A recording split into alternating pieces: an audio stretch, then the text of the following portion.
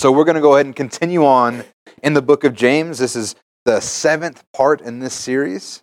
And if all goes well, I'm not promising anything, but if all goes well, we will have today and next Sunday, and we will finish up the book of James. But just how you guys been enjoying it? Been going through the book of James. It's such an incredible book. It's such a it's a challenging book even for us today as we go ahead and learn what God has to say about what's going on. And I always love reading the Word of God, and you're like, this still fits today. Like, even though everything is different, right? We have different technologies. We have all this different stuff, but God's Word is still applicable to us today. And that just is amazing to me, and it's totally evidence that it was inspired by the Holy Spirit because it still applies to us today, and God doesn't change. Amen? So last week, as we were going through the book of James, we got up to, and we dealt basically with the power of the tongue, right? We learned about how this little tiny tongue in our mouth boasts such a great thing in our life. It has so much power to direct and to guide our lives. And we learned that a small spark sets a forest on fire, right? Such a great blaze. You got to hear about my story as a kid, how I learned that firsthand. That's why Monique is up here laughing, because I set a forest on fire when I was a kid. But thank God nobody was hurt. And hey, I have a great illustration to use when I teach out of this book now. Hallelujah. We also learned to pay attention to the things we say, how important the words that we use are in our daily lives. And like I said, you guys have heard me probably much to your annoyance harp on be careful with the words that you use. We have to be careful because they have meaning, they have power in our lives. We don't refer to ourselves as sinners. Just because we may sin, we're not sinners anymore. Sinner is an identity, but in Christ we are saints. So just because you may sin doesn't make yourself a sinner. So the whole, I'm just a lowly sinner. No, you're not. Jesus Christ has changed you on the inside. You are something else. You are made brand new. So you're not a sinner anymore. And we don't say stuff like, oh, my headache that I have. No, it's not your headache. It's not supposed to be yours. Jesus Christ died so that you could be whole. It's not yours. Don't claim that in your life. Don't say those kind of things. What you say is important. And then we also learned, right, not to curse people with the same mouth that we bless the Lord with. And that always reminded me of the saying, would you kiss your mama with that mouth? But it's even more so because if we're not careful, we can tear people down. We can curse people, bring them down. But it's the same the same mouth that we go on Sunday morning and begin to praise God. And there's something wrong with that picture. There's something wrong with that kind of attitude, because we should not be praising God and then being a gossip or tearing people down or making people feel miserable during the week. That's actually the definition of a hypocrite. You're doing exactly what you shouldn't be doing. But then we heard the bad news, right? Because then he goes on to say, watch your mouth, basically. And then he says, but the tongue can't be tamed by man. And you're like, well, wait a minute. How am I supposed to take control of this thing when you just told me that every beast can be tamed by man except for my tongue? But then he gives us the good news, but with God it's possible. So if you're thinking to yourself, man, it's so hard for me to get a hold of what I'm saying and control my mouth, it's just God. God will help you through it. And I know this is a fact. And there's actually a couple examples where you'll see that you can control your mouth a lot better than you thought you could. Who remembers when they were a teenager? Probably easy for you guys. Really easy for you guys. Do you guys remember when your folks went around and you'd cuss all because you're trying to look cool in front of your friends and you would cuss and say bad words? You guys remember that?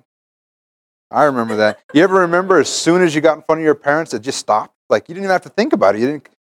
You can control your tongue, I promise you. And the same thing with God. That's where we're going through. That's the part, not the chapter. The part, not the chapter. Yeah, 7th. This is the 7th. Hallelujah. Hallelujah. So, but yeah, you can control, and with God, you can control. I know that because in my life, I used to have a mouth that you would not believe. I mean, you would look at me now, and you'd be surprised at who I used to be. Or maybe you wouldn't be surprised, because many of us used to be that person.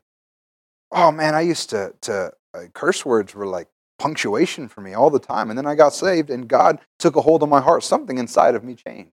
And, I didn't have to think about it. I didn't have to try. All of a sudden, that's just not who I was anymore because God had changed me on the inside. With the power of God, you can control those things. Amen? Because the truth is, what comes out of your mouth overflows from the abundance of your heart. You can tell who people are by the things that they say.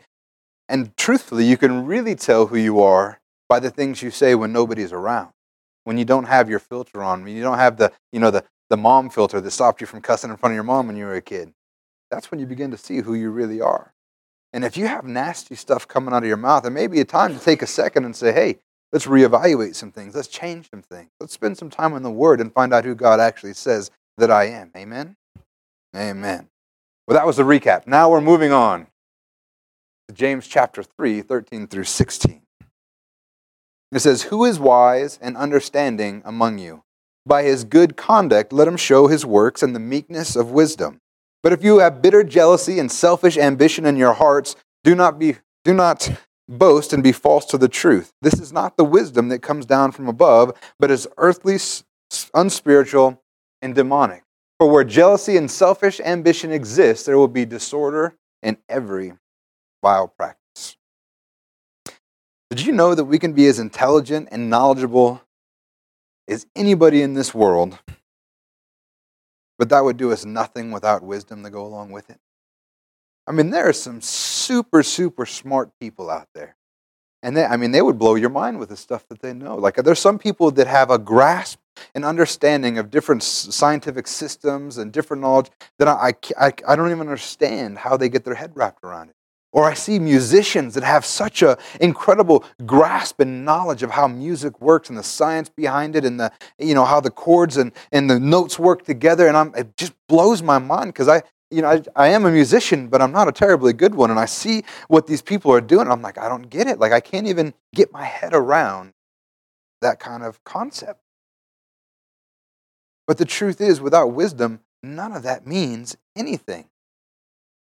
There are people that are so intelligent, but they can't carry on a conversation with you. They can't have interpersonal relationships. They don't have that part. They're so smart, but they don't have anything to work with that. It's the old, you ever heard the difference between book smarts and street smarts? That's kind of how that works. Some people are so intelligent and knowledgeable, they have no wisdom to incorporate that in their daily lives. And wisdom is super important. If you haven't noticed, just by reading through the scriptures, you'll find that wisdom is kind of an important thing. In Proverbs 4:7, it says, the beginning of wisdom, I love this. This is the craziest proverb. The beginning of wisdom is this: get wisdom. What? The beginning of wisdom is this: get wisdom, and whatever you get insight. The beginning of being wise is just starting to go out and get some wisdom. James 1:5 says, if any of you lacks, so that's the question. How do we get wisdom, right? That's kind of like, you got to get a job to get experience, but you need experience to get a job. The beginning of wisdom is this: get wisdom. So now it seems like we're in a rock and a hard space. How can we be wise if we don't have wisdom? When the start of wisdom is to get wisdom. But let me give you a little secret. We already talked about it at the beginning of this whole series. James 1:5 says, if any of you lacks wisdom, let him ask God, who gives generously to all without reproach. Let him ask God, who gives generously without reproach. I always love that too, because we can ask God and we don't have to feel bad about being unwise. We don't have to be like, I know you're going to think I'm dumb, God, but can you give me a little insight on this? Because he says he gives generously without reproach. Matter of fact, he probably thinks you're more dumb when you don't ask for advice, ask for wisdom from him. So the question is, what is wisdom? You guys ever thought about that? This is another one. I love the definition for what is wisdom. And this is according to the dictionary: the quality or state of being wise. They're like using the word to define itself. But it says the quality or state of being wise, knowledge of what is true or right, coupled with just judgment as to action, sagacity, discernment, or insight.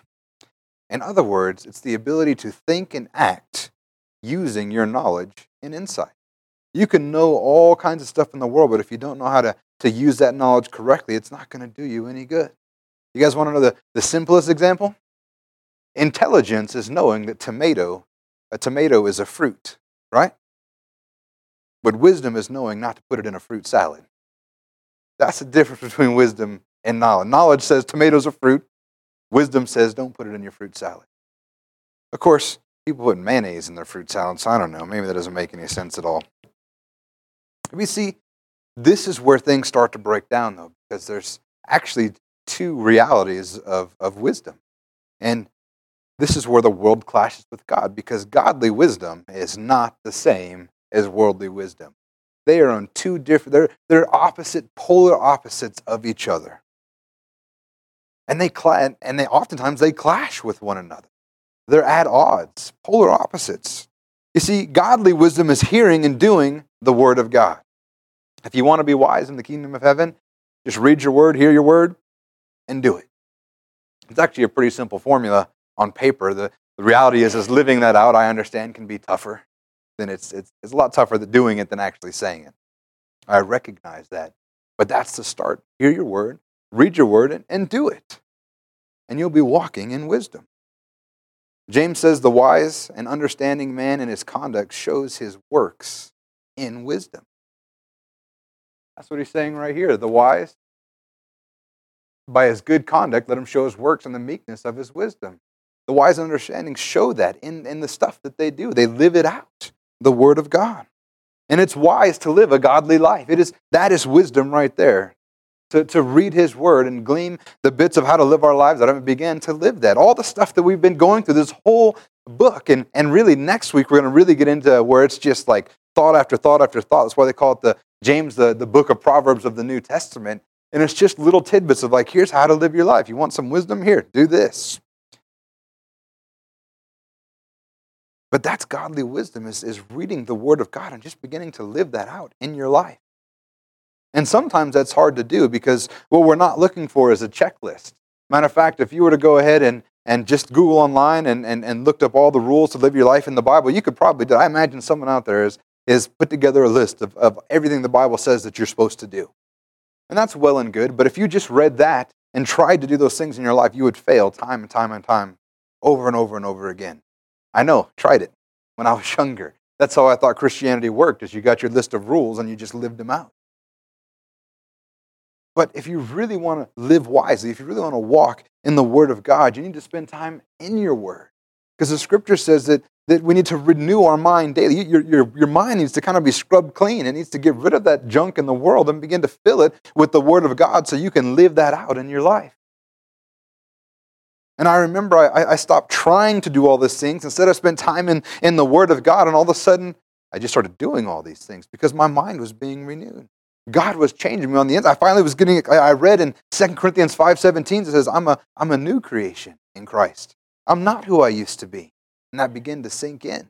And all those things I began to read begin to sink in. And I began to live them out. And finally, I started to live wisely because I wasn't before then. But see, the difference between worldly wisdom and godly wisdom, because there may have been a time before then that according to the world, I was living pretty wisely. But according to God, I wasn't.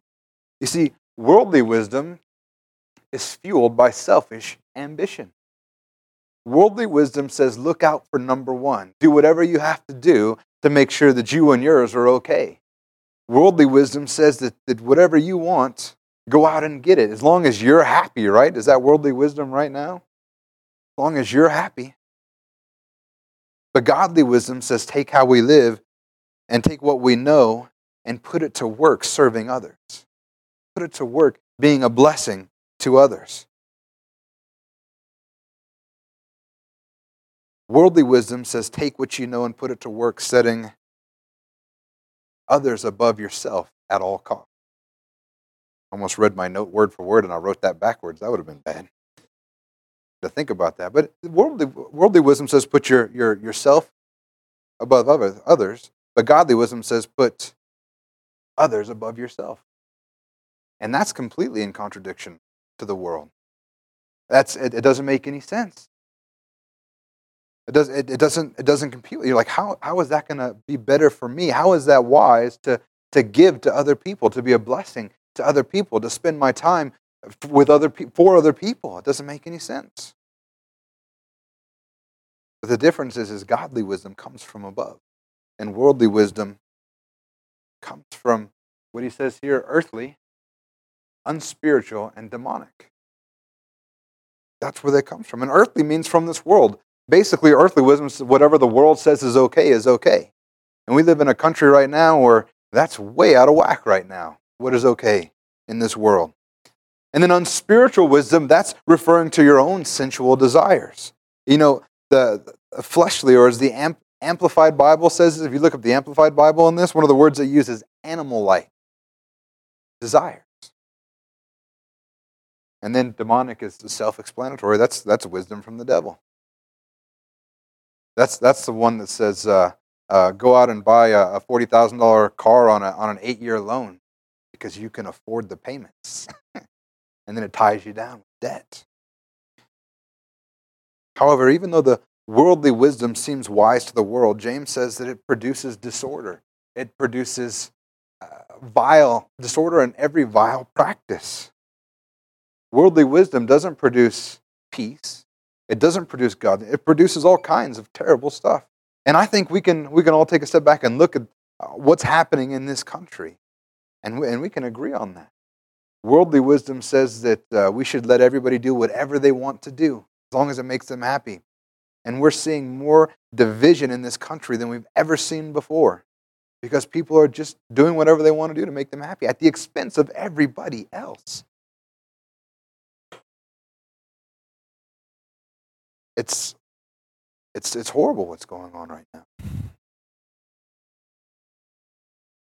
And James 3:17-18 says, "But the wisdom from above is first pure, then peaceable, gentle, open to reason, full of mercy and good fruits, impartial and sincere, and a harvest of righteousness is sown in peace by those who make peace."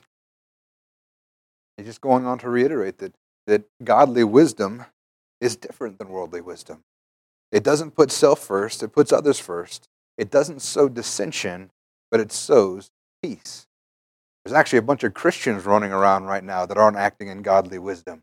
They're claiming to stand up for righteousness and stuff, but they're just tearing people down. So when I talk about this world being crazy, it's not just un-Christians. There's plenty of Christians doing plenty of stupid right now and sowing dissension and not sowing peace. Amen? And the truth is, godly wisdom doesn't always make sense. Anybody ever notice that in their life? Godly wisdom doesn't make sense. God ever told you to do something, you're like, are you sure, God? That's not how I would do it. Am I the only person that does stuff like that? Godly wisdom doesn't make sense. Matter of fact, I would say most of the time, godly wisdom doesn't make sense. Remember when God sent David to fight Goliath? That didn't make it. Send out this skinny redhead boy to fight a giant. He can't put on any armor. Matter of fact, everybody thought he was crazy, even his side. That didn't make any sense. That didn't seem very wise to go ahead and send David against Goliath. But we know the story, right? We know what happens. He goes and he's successful. Knocks him out with a pebble, and then he cuts his head off. Done and done. Wins the battle. And he saves the lives of so many, because they didn't battle at that point. They settled that battle on that one fight. How many people's lives were saved because God sent in a little kid that didn't seem like he stood a chance? Godly wisdom doesn't make sense until you realize God's behind it, and then it makes all kinds of sense. Amen? You guys remember when the disciples wanted to send the crowds home? And Jesus is like, no, feed them first. And they're like, I think Jesus needs more sleep, because there's thousands of people out here, and this is also crazy. These people aren't very smart either. 1,000 people show up, and the only person that thought to bring food was a little boy, and he brought his lunch. And the disciples are like, give me that, and take it to Jesus. But it doesn't make any sense. Why would Jesus say, feed all these? That doesn't make any sense. I mean, they're like, man, I guess we're going to have to get the credit card out. Somebody head to Costco. We got a lot of people to feed. But Jesus goes and he takes that little boy's lunch, a few loaves, a few fish. And that would have been, can you imagine that sight to see, like, every time you broke a piece off, it was still there? And he just keeps handing out the fish and the loaves, and everybody's fed when it didn't make any sense for them to feed those people because they couldn't afford it. Or do you remember when Paul said that they should winter in Fair Havens instead of pressing on to Phoenix when he was in that boat with the Roman soldiers there? And the pilot of that ship didn't think that was a wise port to sail in because if they would have stayed there, it wouldn't have been suitable for wintering. That when the storms came in and the winter came in, they wouldn't be able to sail, and that wouldn't have been a good place for them. So worldly wisdom says, nope, we don't stay here. Everything looks good. Let's head out. But Paul said, no, guys, I'm telling you, God's telling me, you guys need to stay here. If we leave, everybody's going to die. And they're like, no, we got it figured out. We know how this works. We're sailors. We've been doing this our whole lives. We don't need your God. And they set out, and what happens? Thank God, all their lives were spared, but they lost the ship. Worldly wisdom said, set out right now. This isn't a good place to stay. Godly wisdom said, stay here, and everything, the ship and your lives are going to be saved. And I think God is patient, and God is gracious to us because he said, if we leave, we're all going to die. But then when we were out there, he told Paul, you know what, I'm going to save you, and just the ship will be lost. I'm thankful that even when we act in stupidity and worldly wisdom instead of listening to God, he's still gracious with us. And he still loves us, and he still is there to pick us up when we're on the floor of our own doing. I thank God for that because I've put myself on the floor many a times. And the truth is, worldly wisdom says you don't do stuff like plant a house church right now. And we did it. Worldly wisdom says that you don't spend all of your time investing into a church, doing all these crazy events and being a blessing to people around you. It says, you know what? No, spend time with your family. Stay home and relax. Don't go to music practice. Don't go to Bible studies. Don't go to church on Wednesday because all this other stuff is important, you know. But godly wisdom says, spend time with other believers. Come together.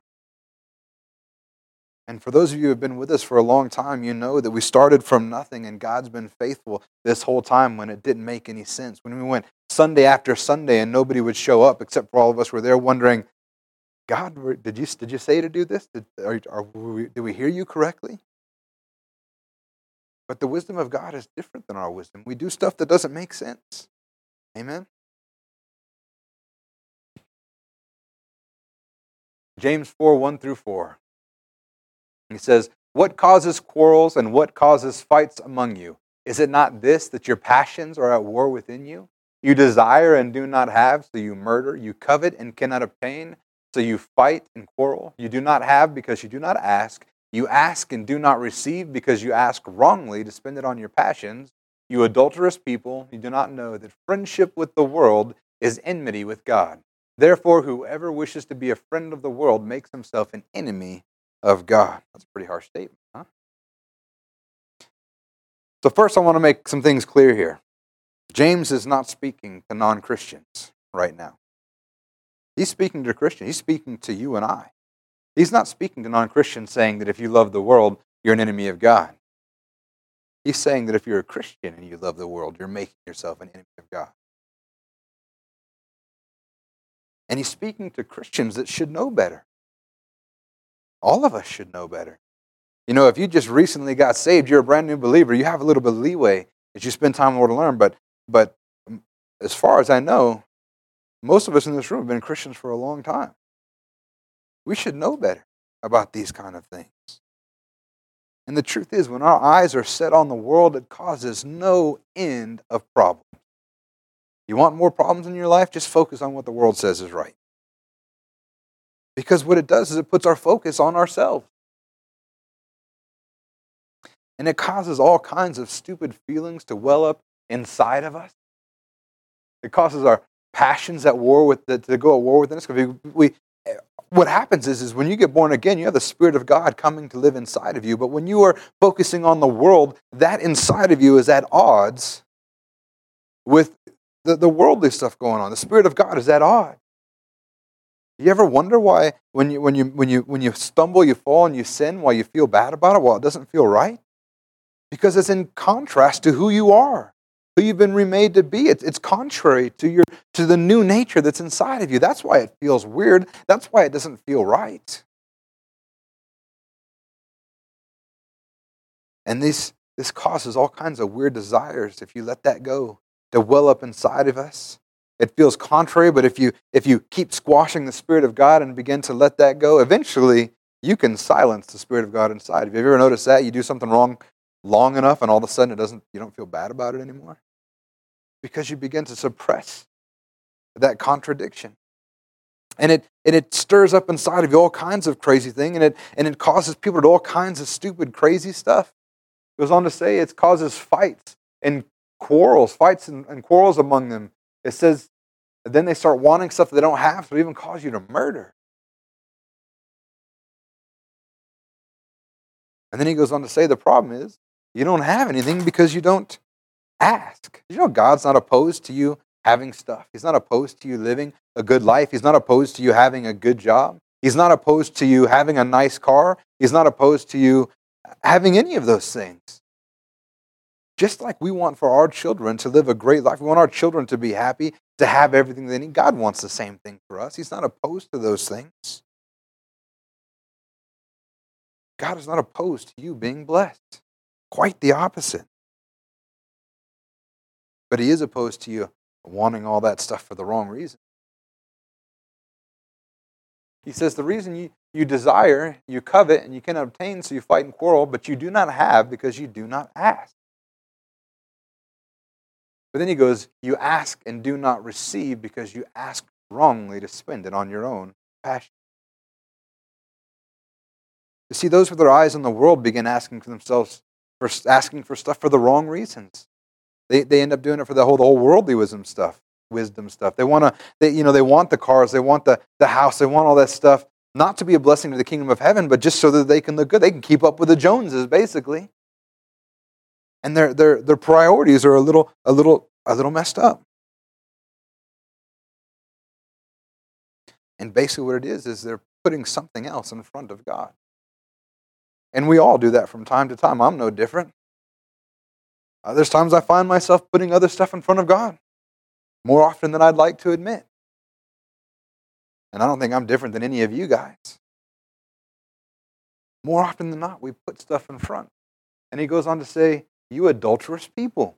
He's not talking about people cheating on their spouses right here. He's talking about basically people cheating on God. You'll find in the Old Testament over and over and over again, God will refer to people that have walked away from Him as an adulterous people. And we can sometimes think that this is just harmless, that it's not really a big deal, that there's nothing wrong with doing some of these things. We begin to justify. We begin to make excuses. We begin to do all these things. Think, oh, no, it's okay. Or sometimes we'll claim our Christian liberty wrongly. We see that actually happening in the church in a lot of places right now. There's a lot of very uncouth doctrine being allowed in some churches because their eyes are on the wrong thing. And we think it's harmless. But James goes on to say, it's not harmless. It's putting you in direct opposition to God. It's actually making yourself an enemy of God. I don't want to be an enemy of God. I want to be walking right with God. I mean, He's done so much for me. He sent His Son to make me brand new, to make me pure, to make me victorious, to secure my place in heaven. But not only that, to secure a little bit of heaven on earth right now so that I can be whole. He's done so much for me. Why would I want to be an enemy of someone who gave up so much? He gave his life for me. I don't want to be His enemy. I want to do everything that I can to be in relationship with Him, to share in the love that He's giving out so freely to me.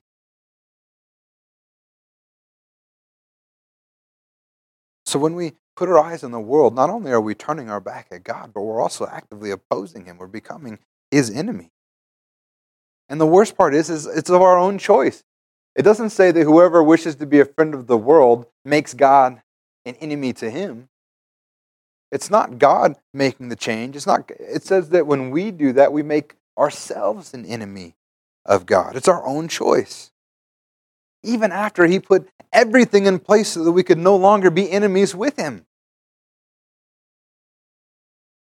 God encourages us all to let's seek his kingdom first. Matthew 6:31-33 says, "Therefore do not be anxious, saying, what shall we eat? What shall we drink? Or what shall we wear?" Because that's the answer to all of this, right? It says that we covet and cannot obtain, so we fight and quarrel. We do not have because we don't ask. But when we do ask, we don't receive because we're asking wrongly. The answer to that is Matthew 6:31-33. "Therefore do not be anxious, saying, what shall we eat? Or what shall we drink? Or what shall we wear? For the Gentiles seek after all these things, and your heavenly Father knows that you need them all. But seek first his kingdom and his righteousness, and all these things will be added to you." Put God first, and he will bless you more than you could ever imagine. And when you put God first, you can know that you're not going to be asking wrongly, because if your eyes are on God, the things that you ask for are going to be godly things. You know, when your eyes are on God, you're not going to be asking for sinful things. You're not going to be asking for bad things. You're not going to be asking, if your eyes are on God and you're with him, you're not going to be asking for your neighbor to split up with his wife so that you can get with her. You're going to be asking for godly things. And if you seek first his kingdom, these things will be added to you. And I've lived this out in my own life. I've seen what God has done in my life, and not just in my life. I've seen it in so many other people's lives. Pastor Wayne, do you really believe this? Absolutely. Why? Because I was there when it happened in my life. I was there when it happened in other people's lives. When they put God first, all of a sudden, blessing poured out into their lives. Does that mean that we all got rich? No.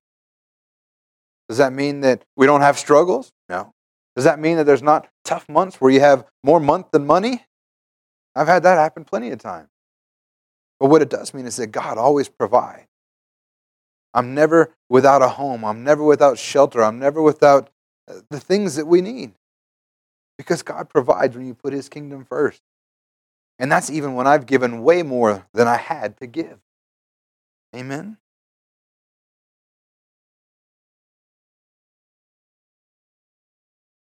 In James 4:5-10 it says, "Or do you suppose it is to no purpose that the Scripture says he yearns jealously over the Spirit that he has made to dwell in us, but he gives more grace? Therefore it says, God opposes the proud, but gives grace to the humble.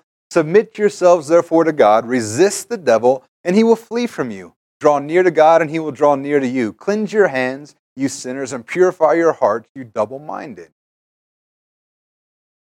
Be wretched and mourn and weep. Let your laughter be turned to mourning and your joy to gloom. And humble yourself before the Lord, and he will exalt you." So much to unpack. Did you guys know that God is jealous for us? God actively wants you in his life. And he doesn't want the world, he doesn't want the enemy to have you. He wants you for himself. He wants to be in relationship with you.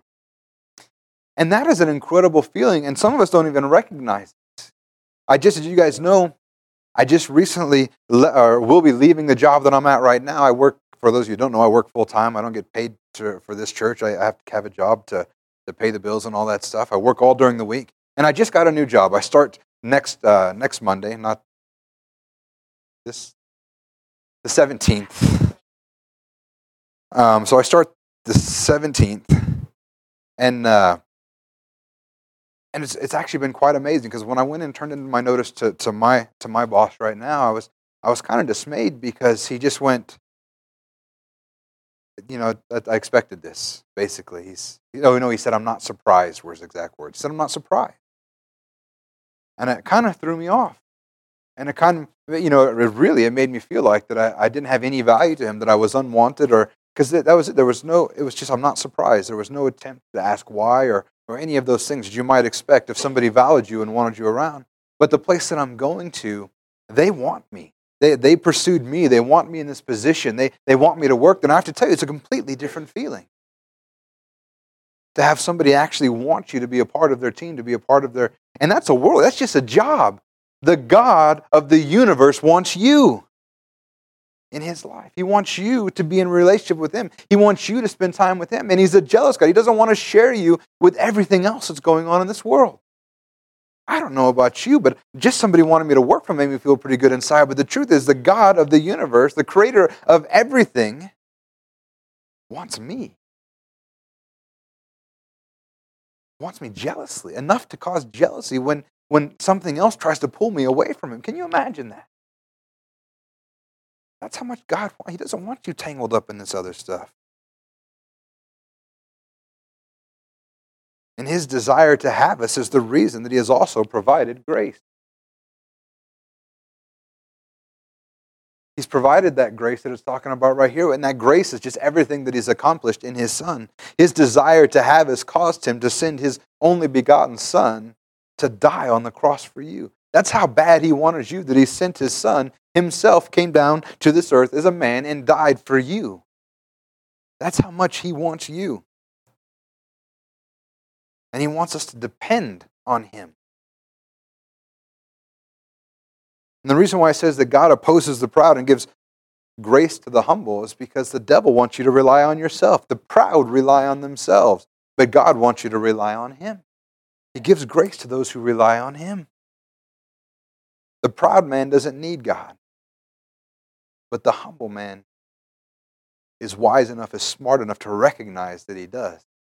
And when I say the proud man doesn't need God, I'm not saying that that's what he thinks. The truth is he needs God too, probably more than the humble man at that point. The humble man realizes that he needs God, and without God, he's unable to meet the requirements of righteousness. But thank God in his Son, we become righteous because of what his Son has done for us. But the reality is that the devil's not going to give up. He's going to continue on pursuing after you. You see, the devil can't win. You know, there's this whole idea in movies that there's going to be some final battle where there's God fighting the devil and there's this chance that the devil's going to win. That's not how it's going to happen. The devil has already lost. His only move that he have left is to bring people with him. So, you know, misery loves company. He wants people with him. His only move is to pull you away, and he's going to continue to pursue you. And that's what he says right here. Resist the devil and he'll flee from you. If you resist, he's got nowhere to go. He has no authority over you. He has no strength. He has no anything over you except for what you'll give him. So if you resist him, he will flee. But then it says, draw near to God and what? He will draw near to you. Isn't that amazing?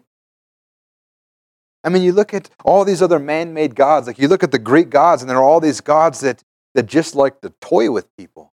And they didn't want anything to do with them except to be their puppets. But our God, the God of the universe, the one true God, he wants to draw near to you. He wants to spend time. He cares about you. That's amazing.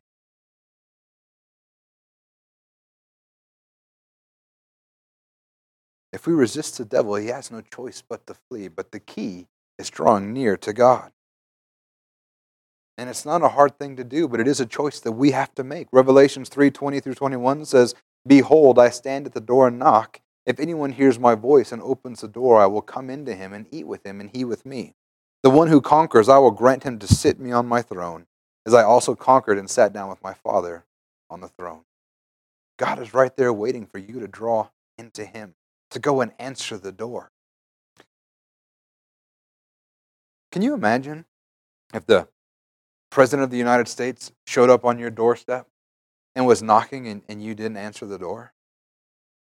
Now, some of you may feel that way about the man, but the office is still the office of the President of the United States, and that office still deserves our respect, amen? And if the President shows up on your door, you better answer the door, because that's what an honorable person does. But can you imagine if somebody just let them there knocking and knocking? President, that's what so many people do with God right now. And I tell you what, he's much more worthy of honor than the President of this United States, or any states for that matter, any country. But so many of us leave him just knocking. He just wants to come in and be a part of your life. So that's our challenge. That's our responsibility, is to be a people who draw near to him with humbleness. And what that means is recognizing that you need him, that you can't do without him. That's what we should be doing, is recognize, God, I need you. I can't do it. and draw into Him. And in doing so, this is the craziest part. We will be exalted in Him. That doesn't make any sense to me either, but that's godly wisdom and not mine. But when we press into Him, He exalts us. How crazy is that?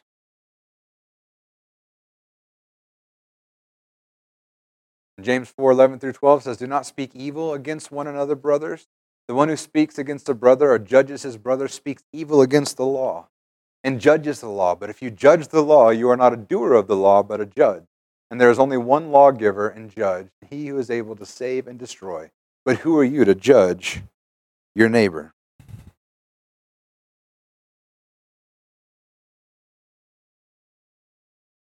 We should also be paying attention to how we speak to one another. We're not to stand in judgment of one another. Now, don't hear me wrong. That's not to say that we are not to stand and allow sin to run rampantly. But we're not to stand in judgment of one another. When somebody stumbles, we don't judge them or start kicking them when they're down. We remind them of who they are in Christ, and we lift them up, and we encourage one another.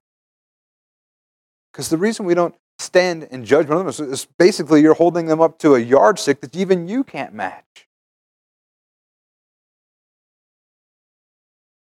We need to speak to our brothers, even when they stumble and fall, as those who are redeemed, those who God loves, those who He sent His Son to die for, those who are perfect in Christ. Instead of speaking evil to them, speak words of encouragement to them. He says, don't speak evil against one another. When someone falls, we shouldn't be going to our the person we sit next to in church and tell them, "Did you hear about so and so?" Don't do it in a Christian way either. The Christian way to gossip is saying, "Hey, I want you to pray for so and so," and begin to spill the bean. Something else too, if you got people coming up to tell you all that stuff, you need to think about that as well, because if you didn't let people gossip around you, they wouldn't come to you to give you gossip. We need to not speak evil of people. We need to encourage them. And like I said, I want to be clear. I'm not talking about rampant sin. I'm not talking about unrepentant sin. But when people stumble and fall, that's a completely different story. And we all do it from time to time. So let's encourage one another. Amen?